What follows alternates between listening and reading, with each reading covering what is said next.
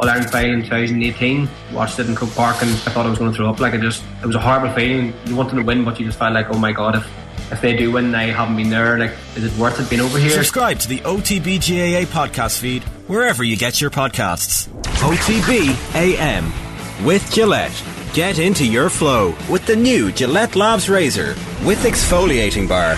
Colin, you mentioned it. So a couple of weeks ago, was it last week or the week before? Last week. Myself and yourself picked our Manchester United Premier League era top 10 players. So this wasn't a starting 11, this was just our top 10 players in any position, in order, by the way, from when football started in 1992.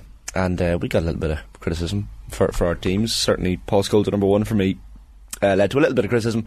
We've gone for the Liverpool teams, and the three of us have picked our Liverpool. I haven't seen either of your teams, so I don't know how similar or dissimilar our teams are going to be. Who wants to put their hand up first here? Go on, Shane. You're the host. Here, right. Why do I have to start? Take it down. Okay, there's my team in front of you. So I've gone forward just for the people listening this morning as opposed to viewing.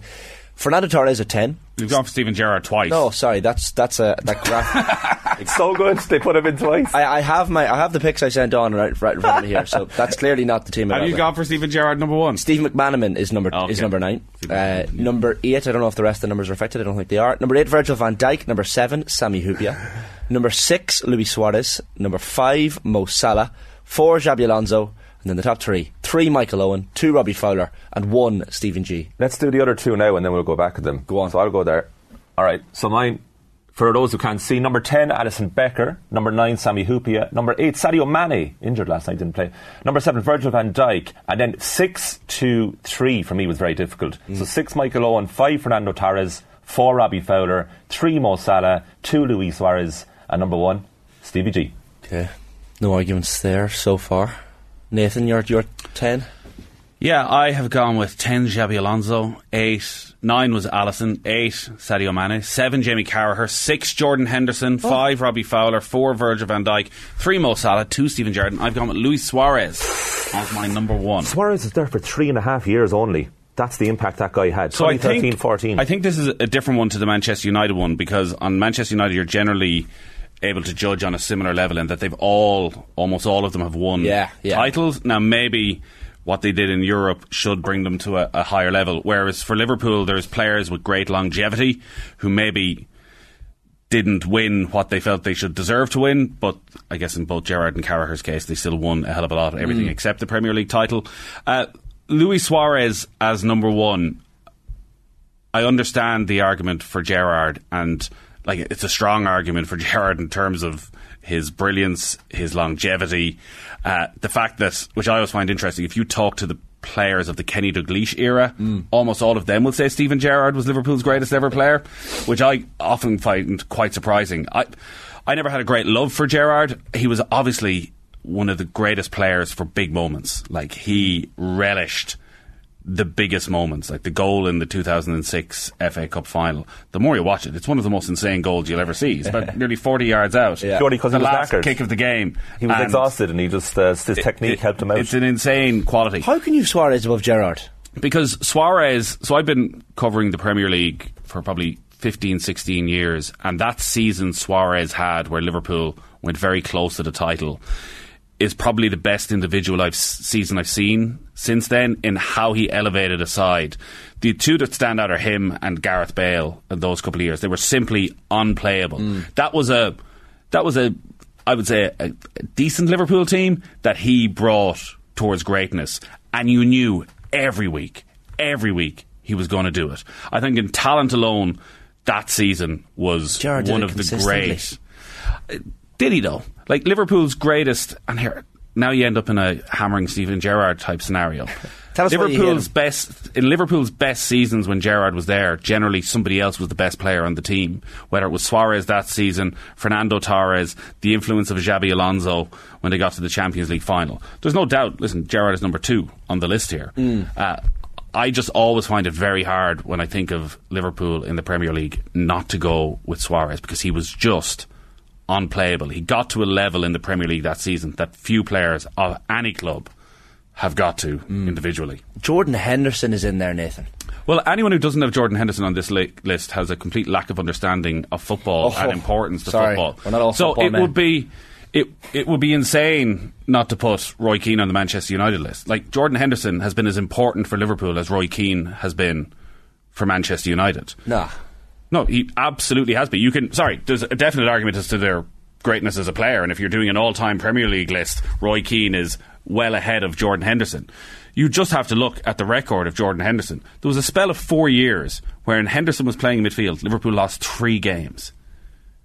When he's not there, you even saw him, look at him Monday night when he's back in the team.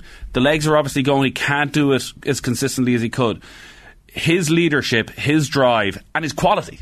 Like, this comment that, Alex Ferguson made at one stage about him not being able to run properly. These things have hung over him. He's the most underestimated player there has been of the last decade, by far. He is as pivotal as anybody to Liverpool's success. Now, he needed great players around him. Was he the greatest player in the middle of them? He had Salah, he had Van Dijk, he had Alisson, he had 2 unbelievable fullbacks, he had Sadio Mane. But he was the glue in the middle of it all, and it's his decline. He is the one that is going to be most difficult to replace for Liverpool. Who have you left out, though? Everything Jurgen Klopp tried to do was built around him.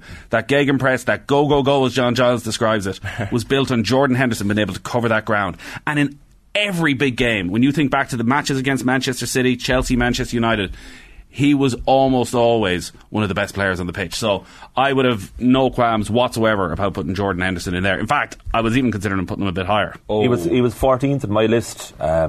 I think Jurgen Klopp is the making of him. I think top 10, the only thing that Henderson suffers from is that he had a slow enough start to his career at Liverpool when Kenny Dalglish signed him, and then he was unfortunately constantly compared to his then teammate Steven Gerrard.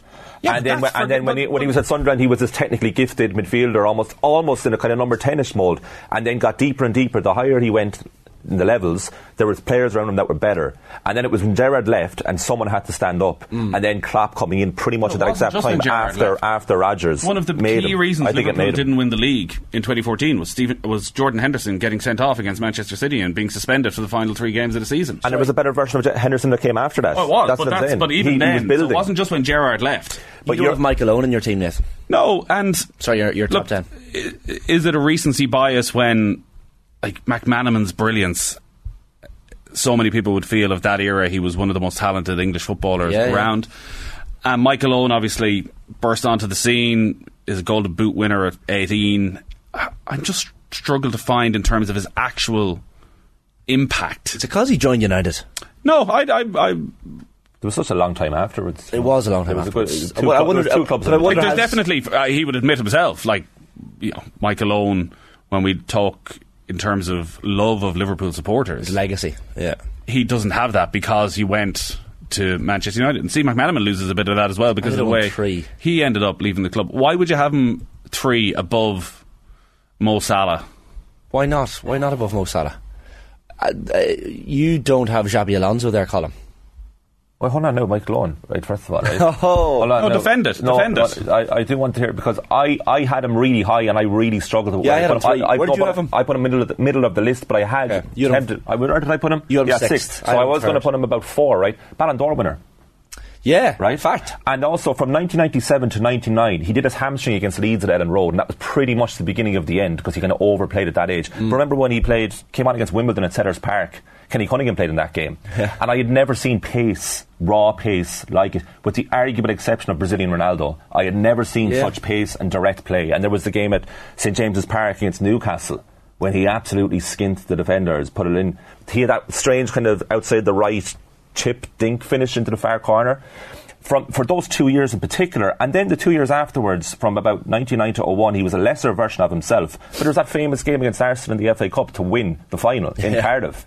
Blistering pace, incredible finishing, and basically impossible to stop. And really what was the end of one was himself with the hamstrings. Other than that, you're talking about a potentially multiple Ballon d'Or winning striker. He had everything he wanted as a centre forward. I can't believe you've left him out. Oh no, I think if Michael Owen had stayed fully fit, like, you're potentially talking about one of Liverpool's greatest ever players, and there's no way he would have ever gone near Manchester United because they would never would have let him go. It just felt at that time there was a real inconsistency to Liverpool. I think all of these players had a big impact in rising the team above their level, and in 2001 when they won 5 trophies, he was a big part of that, and he was thereabouts. I was definitely undecided about sort of 8, 9, 10, and even with Xabi Alonso, there's a beauty to Xabi Alonso of you just want him there, but actually there is Colin. Is very tempted. Is because of that beauty is he overstated. I had him as 10th, but I was tempted to drop him. Only I'd sent it in already. I don't think he's a top 4 player. I think he was a beautiful footballer. There's no doubt about that. And would Liverpool have won the Champions League final in 2005 without him coming in and sort of freeing maybe Steven Gerrard? Probably not. But I don't know if he just did it consistently enough. I thought you'd be a Xabi Alonso man. Love Xabi Alonso, absolutely my type of player. But the one argument against him for me was that I think he got better when he left Liverpool with Real Madrid and Bayern Munich. I think he became an even better player. And I'm trying to pick players here that absolutely peaked at Liverpool. Did you both have Torres in?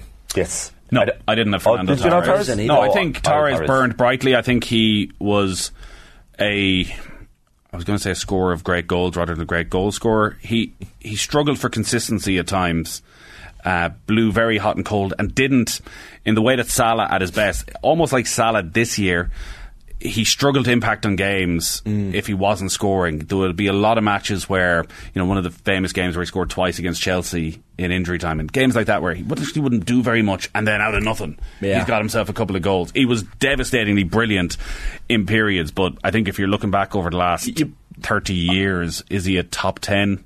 Like, it's a remarkable thing the way Liverpool have consistently had gone from Robbie Fowler through to Michael Owen, little gap, and then you have Torres, Suarez, Salah. This was tougher than the United one, wasn't it? 100% tougher. Liverpool have the collection of the best forwards in Premier League history, easily. Like, we haven't even touched on Sadio Mane yet. The one thing about Torres, I do think he suffers from the perception of him post-Liverpool. And I think people really do forget when he signed in 2007, that first season he scored 24 Premier League goals. And up until about 2009, do you remember just around the 2010 World Cup when he got injured? And I think his last great moment for Liverpool was, funnily enough, against Chelsea in that November that he moved to Chelsea in the January when he scored that great goal curled it into the far corner. I think when you're talking about technically gifted strikers, Torres is way down the list. There's better players than him played for Liverpool. But I think he maximised the ability that he had and had a phenomenal partnership with Steven Gerrard. Did you both have Hyypiä in? Yes. No. I did, anyway. I think Sami Hyypiä was a very, very good defender, but if we're talking top 10... Carragher probably had him. I had Carragher and took Carragher out because I remember Carragher saying that Hyypiä was the better player than him. So I said, if Carragher says it, then he won't mind me taking him out of the top 10. Yeah, we'll admit it. Let us know what you think in the comments. Yeah, what are your Liverpool top 10? I found that difficult, I have to say. More difficult than the United one. I think because you are judging it, so you're having to put Carragher and Gerrard, Alonso up against players who've won Premier League titles. Yeah. Different generations. This Liverpool team have been by far and away Liverpool's best team of the Premier League generation. So, I was close to putting Trent in, to putting Andy Robertson in. That would have been too much. Yeah, too much recency bias. Well, I haven't seen a player like Trent Alexander-Arnold. That's what I mean. Andy Robertson is Liverpool's... I haven't seen Liverpool's greatest ever 11 was sort of set in stone for a long time, whereas now, Alisson, Trent, Robertson, Van Dijk, Henderson, Salah, Mane are all probably pushing for it. This generation, it's like the Irish rugby team. Just before we go to Martin Lipton and the ads, our own Dara Smith-Nocton, who's on Workplace and does at the moment internship, he has also got involved. Okay. And I just want to highlight that he's included Pepe Reina in his list at number 10. Dara, come on. No Alisson.